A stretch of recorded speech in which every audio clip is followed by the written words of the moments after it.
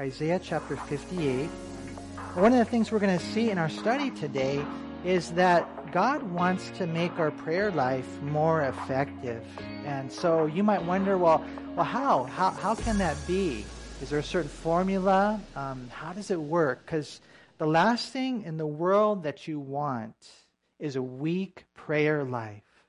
And I will tell you this, that there will be a battle for your prayer life. If there's one thing, if the enemy can pinpoint one thing that he would want you to be anemic in, that is your prayer life. You go to Bible studies, you serve in ministry, whatever, you're preaching, you're doing all those good things, but you're not praying, then there's not an effective prayer life. You're going to be missing out on so much. And so we're going to see today how God, wants us to have an effective prayer life. And the just to give you like the heads up that ultimately what he's going to say is that your life needs to be right. Your life needs to be right. And as your life is right, not just religion, not just rut, not just routine, but heart right, then you watch what happens with your prayer life. We see that. Look what he says in Isaiah chapter 58, beginning in verse 1. Cry aloud, spare not, lift up your voice like a trumpet. Tell my people their transgression, and the house of Jacob their sins. Yet they seek me every day, and delight to know my ways as a nation that did righteousness, and did not forsake the ordinance of their God. They ask of me the ordinances of justice, and they take delight in approaching God. Why have we fasted, they say, and you have not seen? Why have we afflicted our souls, and you take no notice? In fact, in the day of your fast, God says, you find pleasure and exploit all your labors. Now it's interesting what we read here, and hopefully we don't tune out. God is telling Isaiah, what I want you to do is I want you to say this loud. I want it to be like a trumpet. I want you as a preacher to tell the people their sins. Now, some people don't like that. They don't like it when they go to church service or listen to a Bible study or whatever, and, the guy points out, our sins. But here we see how important it is. How God wanted Isaiah to speak it in such a way that everyone would hear, basically shouting it from the mountaintops, the transgressions, the sins, the iniquities of Israel. In this case, he identifies there in verse 1 as Jacob. And, I don't know if you guys are okay with that. I pray that you would be. I pray that we would have a heart that would always say, Lord, if there's any sin in my life, please put your finger on it. Please, God, identify whatever the sin is. Let's just say you have sins in your life that are blind spots that you don't see. How many of you here would appreciate it if God pointed them out? Sometimes he uses your wife, to do that. You're like, no, Lord, anything but that. I'm just joking, but it's true. God says, Isaiah, I want you to say it loud. I want you to be like a trumpet. I was thinking of that passage in Psalm 139 in verse 23 and 24 where David said, search me, O God, and know my heart. Try me and know my anxieties or my concerns, and see if there is any wicked way in me, and lead me in the way everlasting. That you would pray that prayer. God, is there any wicked way in me that's getting in the way of the work that you want to do? And that God would tell us. The other day I was with my daughter helping her wash her car, and we whipped out this brand new vacuum that we got from Bed Bath & Beyond, and I was excited about it because it was one of those little handheld vacuums. Usually when we wash the car, I'll bring out the big vacuum from inside, and you have to plug it in, and this one was cordless. And it was so cool when we started on the front, on the right side. Man, that thing was picking everything up. I'm like, man, this is so cool. But then we went to the left side, it wasn't working. It was like not picking anything up. And I was like, man, Don't you hate it when you buy something and then you have to take it back? Don't you hate that? And that's what I was thinking. I said, man, we got to take it back.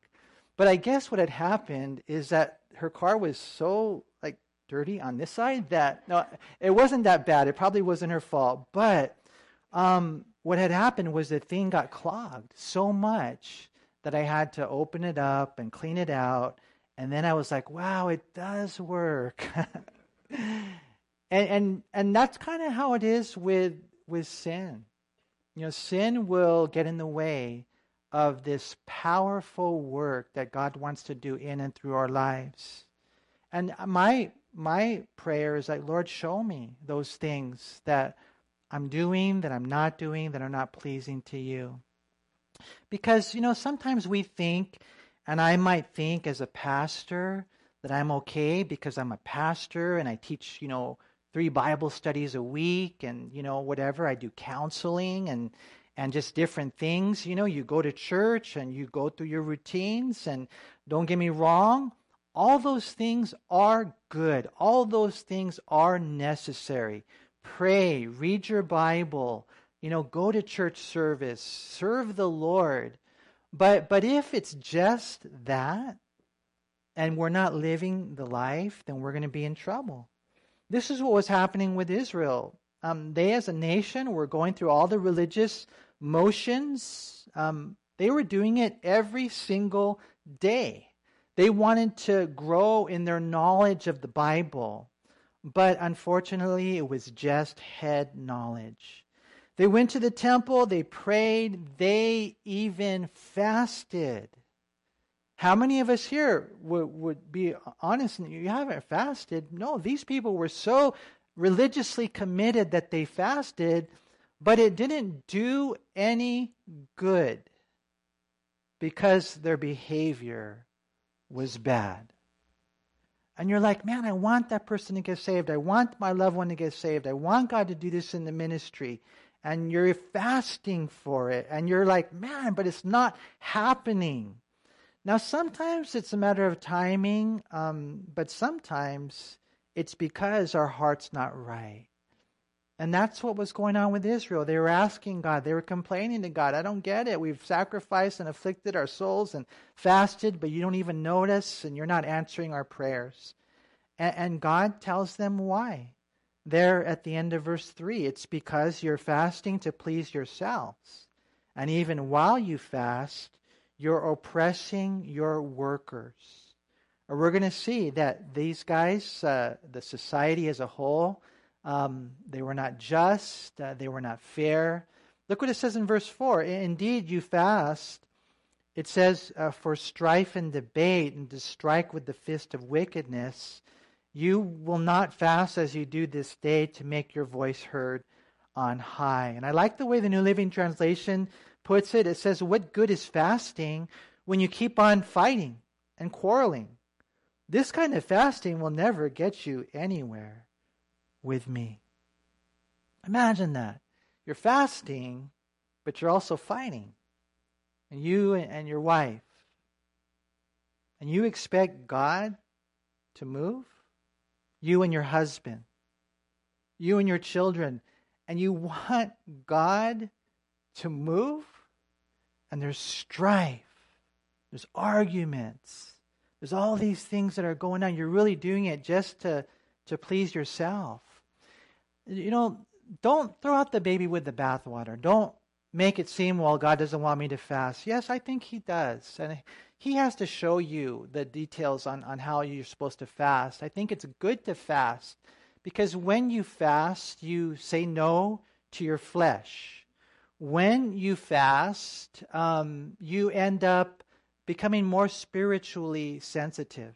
As a matter of fact, I was wondering if you could turn to Matthew 6. And some of you are familiar with this passage. But remember, Matthew 6, the Pharisees were doing pretty much what Isaiah was saying. And so the Lord says in Matthew chapter 6, beginning in verse 16, moreover, He says, when you fast. So He doesn't say if you fast. He says, when you fast, Do not be like the hypocrites with a sad countenance, for they disfigure their faces that they may appear to men to be fasting. Assuredly, I say to you, they have their reward. But you, when you fast, anoint your head and wash your face, so that you do not appear to men to be fasting, but to your Father who is in the secret place. And notice, and your Father who is in the secret place will reward you openly. And here we know the Pharisees, they were doing it to be seen by people. They wanted to impress others. Look at how much I'm fasting. And so that's a little different perhaps than what we're reading in Isaiah, but it's the same as far as what Jesus said. He says, when you fast, do not be like the hypocrites. They're fasting, but they're fighting. Their heart's not right. And God wants us to fast, and only the Lord can tell you the details on that. But you have to make sure that we're not just engaged in religious activity. None of us are perfect. We will never be perfect until we're in heaven. But let there be a sincere love inside of us for God and for people. And let there be a sincere desire to be pure. And as we're there and we're fasting or doing things, and God's going to bless. The Israelites, unfortunately, tragically, they were not doing that. And so God said, it's not going to do any good. As a matter of fact, look what God says in verse 5. He answers their question with a question. He says, is it a fast that I have chosen? A day for a man to afflict his soul? Is it to bow down his head like a bulrush? And you can picture one of those plants with a heavy head, bowed down. Is that impressive to God? And to spread out sackcloth and ashes. Would you call this a fast and an acceptable day to the Lord? And it's a rhetorical question. It's a no, right? That's not God's choice. That's not God's fast. It's unacceptable to him. He says in verse 6, is this not the fast that I have chosen? To loose the bonds of wickedness, to undo the heavy burdens, to let the oppressed go free, and that you break every yoke. Whereas one translation says, no, this is the kind of fasting I want. Free those who are wrongly imprisoned, lighten the burden of those who work for you, let the oppressed go free, and remove the chains that bind people. What would you guys say is better? Depriving yourself of food for a day, or feeding someone who has no food? The latter, right? Those who are malnourished. There are some out there who are starving. If we want to bless and impress God, we need to remember that love is a verb, that true religion includes benevolent action. It's very easy just to live my life. I'm just narrow-minded and forget about all the needs that are out there. That's why in Matthew 25, Jesus, when he was talking to those who were entering into the millennial kingdom, it were the people that fed the hungry, that gave water to the thirsty, that clothed the naked, that gave shelter to the homeless. There were those who visited the sick, visited those in prison. He said, come, enter into the kingdom. It's prepared for you before the foundations of the earth. And they were like, well, Lord, when did we do that? And he said, whenever you've done this to the least of these, then you've done it unto me. And that doesn't mean that the good works save you. It just means that the good works show you're saved. And so we have to have like an understanding of church and Christianity and life as a Christian beyond, the religious things. There's a whole world that needs to experience that love. Look what he says in verse 7. He says, is it not to share your bread with the hungry, and that you bring to your house the poor who are cast out? When you see the naked, that you cover him and not hide yourself from your own flesh. One of the things that we saw that was prevalent in the early days of the Calvary Chapel movement is that, they would just bring people, to live with them. You know, it was kind of like the whole hippie atmosphere. Now, nowadays, it's probably a little different. You need to be careful with things like that. But you still need to have a heart, you know, for the homeless and those who need food. And we need to ask God, how can we help? And sometimes there are individuals that we do need to take in. You know, God will show you. But, you know, the love and the faith, it is demonstrated in action.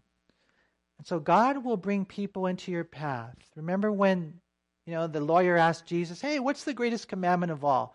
And Jesus said to love the Lord your God with all your heart, with all your soul, with all your mind, with all your strength. And the second is like it. Love your neighbor as yourself. And so the lawyer said, well, who's my neighbor? And that's when Jesus told the story of the Good Samaritan of all people who helped the individual that was set in front of him. And so I would just say this, keep your eyes open, be sensitive to the Holy Spirit, and He will show you those that He wants you to love like that. Because that's true Christianity. You know, John wrote in 1 John 3:17 through 18, but whoever has this world's goods and sees his brother in need and shuts up his heart from him, how does the love of God abide in him? My little children, let us not love in word or in tongue, but in deed and in truth. And as we start living like this, if we start loving like this, power will come. You know, power. Look what he says in verse 8. Then your light shall break forth like the morning. Your healing. Some of us need healing. Your healing shall spring forth speedily, and your righteousness shall go before you. The glory of the Lord shall be your rear guard. I mean, look at some of the results of this life. I mean, he talks about spiritual illumination. You know, he talks about spiritual medication. That's healing, right? I mean, he talks about the protection, how the glory of the Lord will be your rear guard. I mean, it's a completely different life. I mean, who knows what's going on in some people's lives where, like, in one sense, the walls are broken down, and then in one sense, there's no protection, and demons are having a field day with them. And God says one way to build up that protection is to love like this. It says in verse 9, then you shall call, and the Lord will answer. You shall cry, and He will say, here I am. If you take away the yoke from your midst, the pointing of the finger, and speaking wickedness, if you extend your soul to the hungry and satisfy the afflicted soul, then your light shall be dawn in the darkness, and your darkness shall be as the noonday. In other words, like, there won't be any darkness. You know, if we catch the vision, understanding, and I think a lot of you guys know this because you've been, you know, raised in the right atmosphere, but it's not just the superficial stuff. It's when God meddles with the middle. I really do love God. It's not just me checking off my list. I read, I prayed, I went to church, and I served. No, it's, I love you, God. Lead me. I want to help others. I want to love others. I want to be used by you, Lord, in their life. And then God says, okay, now when you pray, it'll be different. It'll be different. Sometimes people ask, well, you know, they were asking God, well, why aren't you answering? God, why aren't you answering? And God's saying, well, this is why. And when we catch that vision, then it's just a different life. It's interesting what he says right here, the pointing of the finger. You guys remember Romaine? How many of you guys remember Romaine?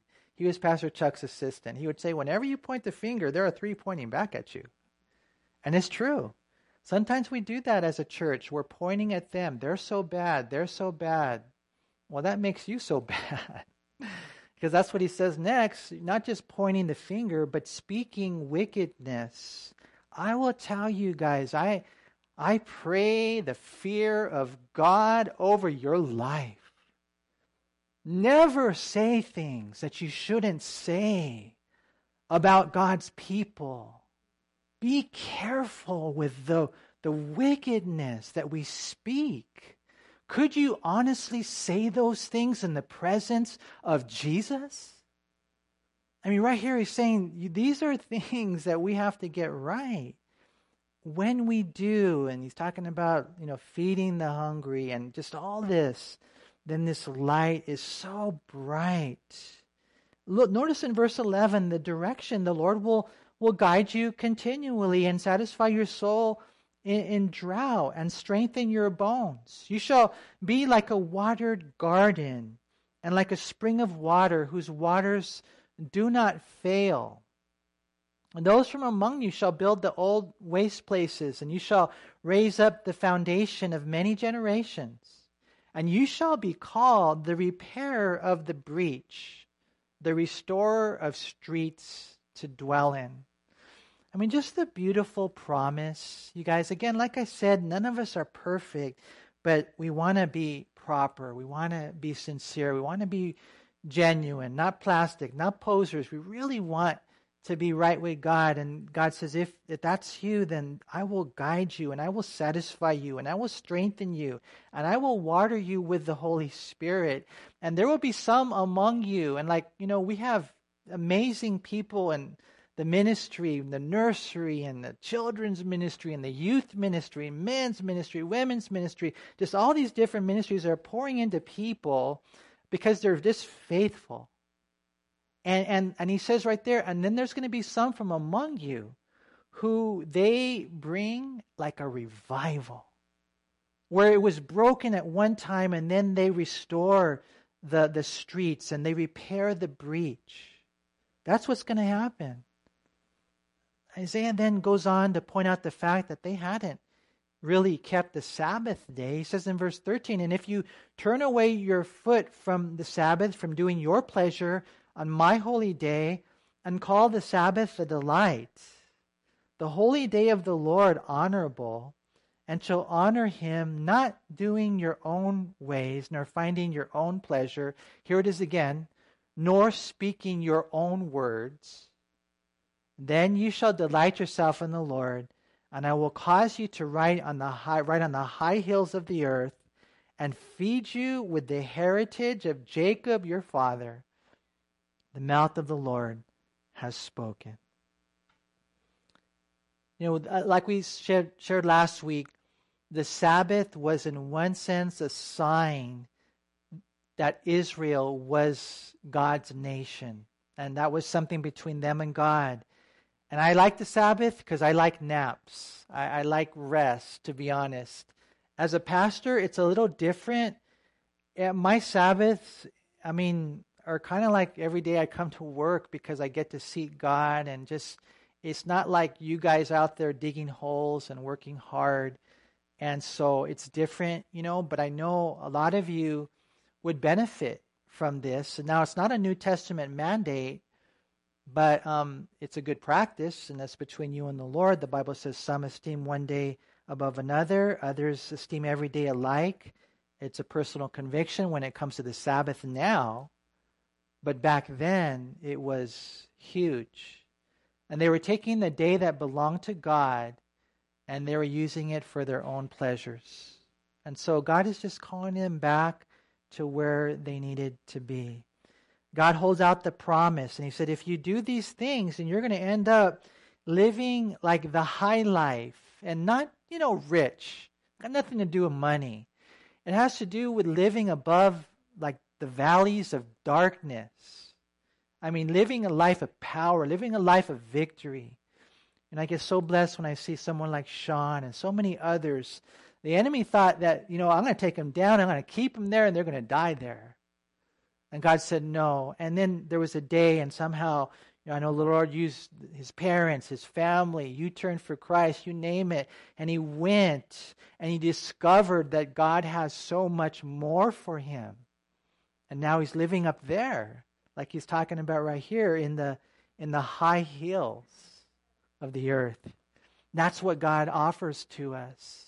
It's just so cool to see the youth and how they're coming out and they're being open, and little do they know the amazing things that God has for them. I was telling them, there's a lot of exhilarating things you can do on earth. I think for me, I haven't gone out too much, but probably the most exciting thing I've ever done as far as that kind of stuff goes is whitewater rafting. Have you guys ever done whitewater rafting? It is awesome. We have to take the whole church whitewater rafting. Now, some of you might die, but that's okay. When I went whitewater rafting, I got just catapulted out of the raft, and I'm floating down. I'm not floating down the river. I am just, flying down the river. But they taught me how to do it legs first, and I was just thinking, okay, Lord, I might get hit by a rock or caught in a whirlpool or trees or whatever. But it was so fun, and it was a hot day. The water was, cold, and just, you're working together. And so there's a lot of things, I guess you could say, on earth that are exhilarating. Maybe a ride at Magic Mountain, or maybe zip lining, or jumping out of an airplane. I don't know. But let me tell you something. Nothing compared to the great adventure of serving Jesus Christ. That's the high hills. That's what he's talking. I'm not talking about high heels, down here. The high heels right there. This is what God has for us. And so the Lord says in verse 1, the next chapter, "Behold, the Lord's hand is not shortened, that it cannot save, nor his ear heavy, that it cannot hear. But your iniquities have separated you from your God, and your sins have hidden his face from you, so that he will not hear." And so it's important for us to know this. When I was a brand new Christian, I had a friend, and he would give me a verse, and we would have to memorize it. We had a week to memorize it, and we did this for months, and we learned a ton of verses.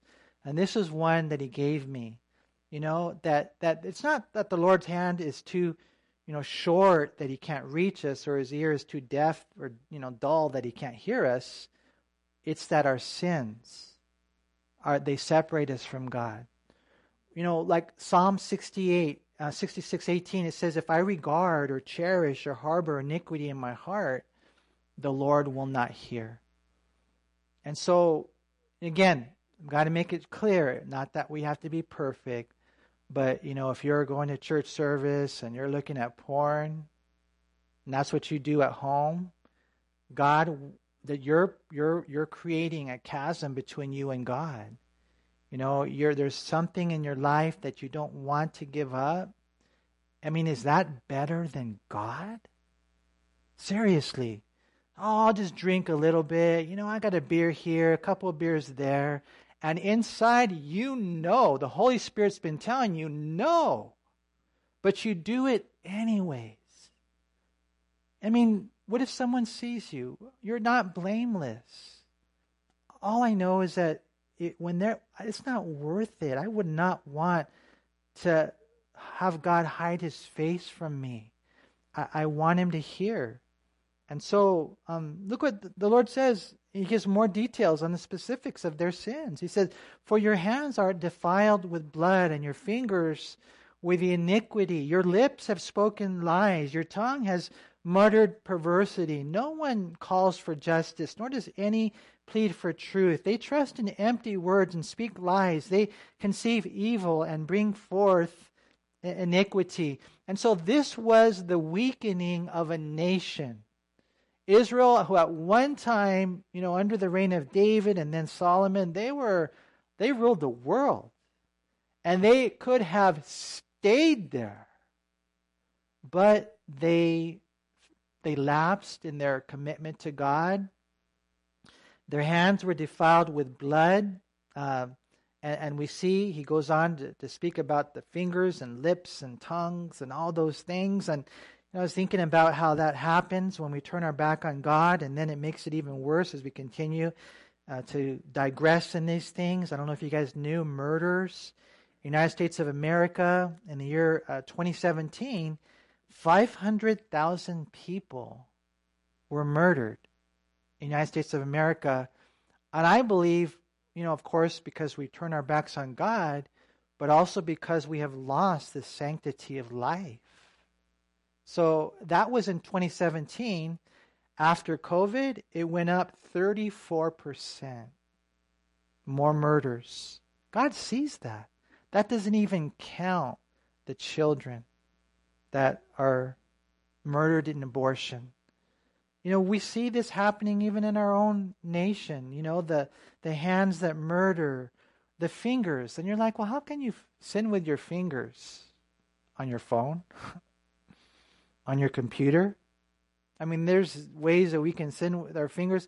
We can sin with our lips. He says, you tell lies. And then there's those tongues, those dirty tongues, perversities. He says in verse 5, they hatch vipers' eggs and weave the spider's web. He who eats of their eggs dies, and from that which is crushed, a viper breaks out. So when they crush the egg, out comes a viper. These are definitely not good things. Of course, this is demonic influence. When you're talking about snakes, Jesus even mentioned these types of things in Matthew 12:34, Matthew 23:33. John the Baptist did as well in Matthew 3:7. It's just demonic what ends up happening. Their webs will not become garments, nor will they cover themselves, he says in verse 6, with their works. And their works are works of iniquity, and the act of violence is in their hands. And so for us, just think, this is the United States of America. This is unfortunately where they are. And they're not relaxed or complacent about it.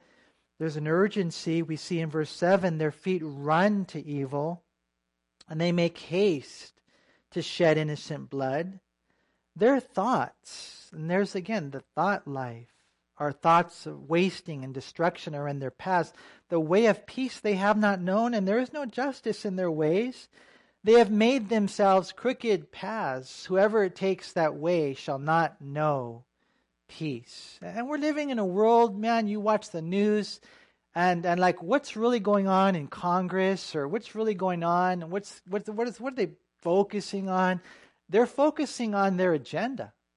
And they've got, we got to get this in the news, and we have to focus on that issue with the president or whatever it might be. Is it for justice? No, it's because there is a narrative.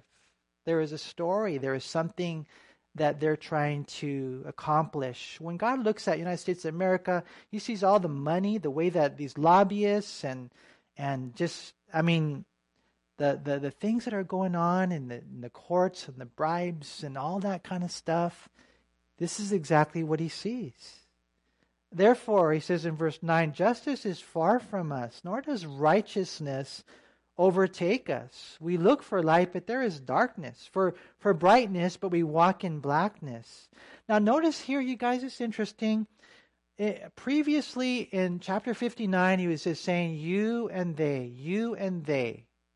But now in verse 9, he's talking about we and us, we and us. So what's going on? Now they're coming to a place of admitting they have sinned. We have sinned. This is what we have done. And these are the consequences of it. And I'll tell you what, that's a good place to be. Where you hear from the Lord, hey, this is where you fell short, Manny. And this is what you've done wrong.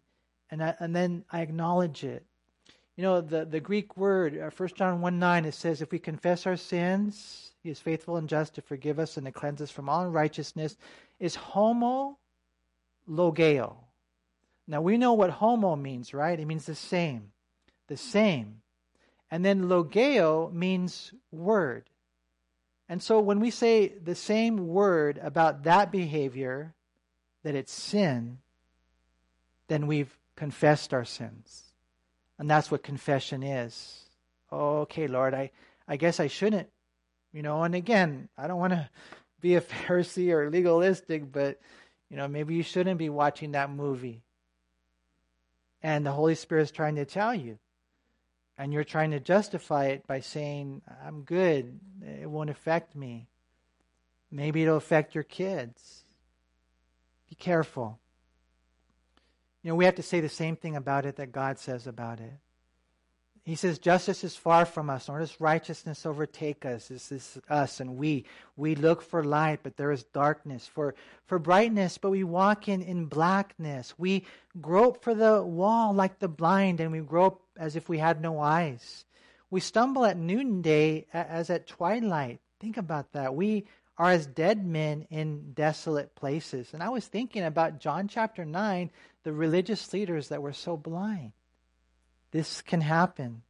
We all growl like bears and moan sadly like doves. We look for justice, but there is none.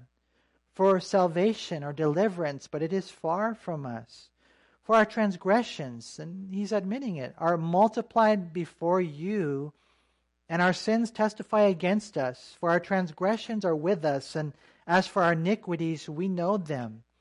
In transgressing and lying against the Lord and departing from our God, speaking oppression and revolt, conceiving and uttering from the heart words of falsehood, justice is turned back, and righteousness stands afar off, for the truth is fallen in the street, and equity cannot enter. And remember, he's talking to Israel. And so you kind of want to see it also as God talking to a society, God talking to the United States of America. And I thought it was interesting what he says there at the end of verse 14, truth is fallen in the streets and equity cannot enter. And what that means is that the truth is no longer there. In one sense, you talk to people on the streets and that whole, ungodly section of society that seems to be increasing in numbers, there's no truth there. The truth fails. The truth is no longer there. And he who departs from evil, what he says right here, makes himself a prey. Or in other words, if you want to stand for righteousness, get ready. You will be attacked. And so God said it, just like it's happening today. And so that's what he says in verse 15. So truth fails, and he who departs from evil makes himself a prey. And so, what's the answer? What's the answer for our society? Anybody know? Jesus. Say it louder. Jesus. That's it. That's what he says right here. Okay, God says, then the Lord saw it, and it displeased him that there was no justice. He saw that there was no man, and wondered that there was no intercessor. Therefore his own arm brought salvation for him, and his own righteousness, it sustained him. For he, Jesus, put on righteousness as a breastplate, and a helmet of salvation on his head. And he put on the garments of vengeance for clothing, and was clad with zeal as a cloak. According to their deeds, and accordingly he will repay. Fury to his adversaries, recompense to his enemies. The coastlands he will fully repay. And whenever Isaiah mentions the coastlands, basically he's saying the whole world. So shall they fear the name of the Lord from the west, and his glory from the rising of the sun. When the enemy comes in like a flood, which is what we see happening today, the Spirit of the Lord will lift up a standard against him. Now, what's a standard? It's a banner. It's a flag. And God says, boom, this earth is mine. That's what he says. When there's no man that can help, and we look to men, and of course we want good, leaders, politicians, but ultimately we know that the only one that can fix things is Jesus. And that's what he says right here. And when the enemy comes in like a flood, and he does that in our own lives, even personally, God says, no, I'm going to, by my Holy Spirit, I'm going to move. Look what he says in verse 20, the Redeemer will come to Zion, and to those who turn from transgression in Jacob, says the Lord. And we know, of course, there's also an aspect of this speaking about Israel returning to God. And when will that happen? The tribulation period. They'll come back to the Lord. And so, verse 21, as for me, says the Lord, this is my covenant with them, with Israel. He's never going to give up on Israel. My Spirit who is upon you, and my words which I have put in your mouth, shall not depart from your mouth, nor from the mouth of your descendants, nor from the mouth of your descendants' descendants, says the Lord, from this time and forevermore. So how many of you guys have kids? You're like, okay, I'm going to claim that promise. Grandkids? Okay, Lord, this one's for me.